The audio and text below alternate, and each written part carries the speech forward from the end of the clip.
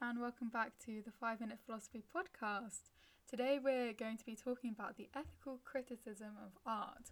So I went to an online lecture the other day about this, so thank you to, I think the lecturer was called Mark Windsor. So I highly doubt he's a 5 Minute Philosophy fan, but creds to him for the content of this episode. So when we're talking about the ethical criticism of art, what we're mostly talking about is values of ethics and aesthetics and whether these values can or should interact and in what way they interact. So, for example, does the ethical value of a painting detract from its aesthetic value if this ethical value is unethical, of course? This is the kind of thing discussed in the overlap between ethics and aesthetics.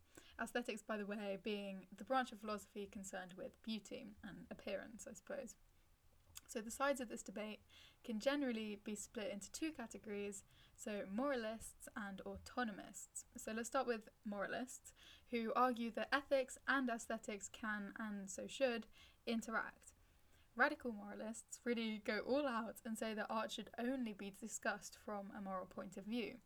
No, wow, I love the colour of that painting, or wow, that's a very accurate drawing of a skipping rope, I don't know, none of that. Radical moralists don't recognise aesthetic value as an individual value in itself, but only as a part of the piece's ethical value.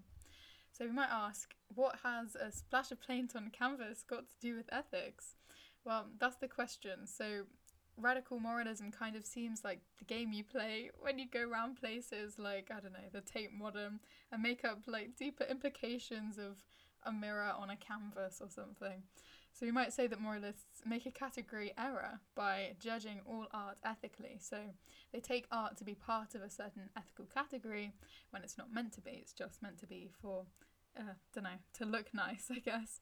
So on the other side of the debate, we have autonomism, which states that the ethical and aesthetic values of a piece of art don't, and so shouldn't, interact.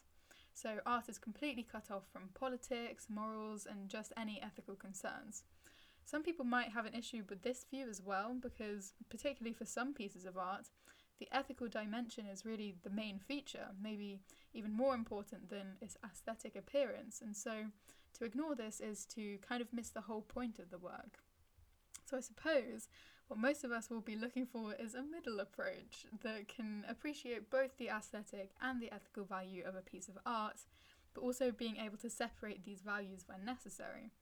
A good distinction also to make here is specifically to do with the aesthetic value in itself, so whether we want to take a formalist or inclusive view of the aesthetic value. Whereas a formalist approach understands aesthetic value only in terms of its formal features, so, I don't know, brush strokes, pigmentation of the paint, I don't know, stuff like that. An inclusive approach also considers insight into the piece's context and its emotional value. So by this account, we might suggest that autonomism takes a strictly formalist view of aesthetic value, and so doesn't appreciate its deeper components, which can still be considered aesthetic. So overall, we might say that to take a strictly moralist or strictly autonomist approach unfairly reduces the work of art in both instances. Art isn't just about ethics or isn't just about aesthetics, but a mixture.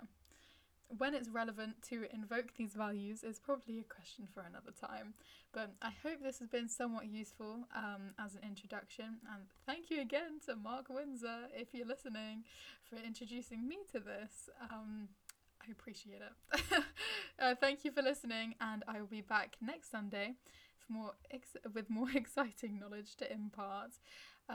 Bye for now.